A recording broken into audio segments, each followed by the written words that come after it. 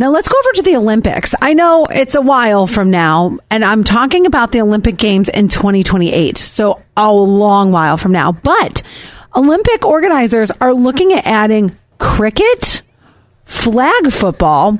Oh, geez. Squash and lacrosse. What the hell is that? I don't know. You know it's something I eat on Thanksgiving. Yeah. You know what I'm surprised, though? Pickleball. How is pickleball not in here as a proposed sport to come to the Olympics? Because pickleball has been so huge lately. Well, here's the problem. What? It seems the Olympics is always behind. So in the 2052 Olympics, we'll have pickleball. Well, yeah, we've been playing flag football on Thanksgiving for 40 years now, have we not? By the way, the committee is going to vote on this on October 16th, so we'll let you know after that.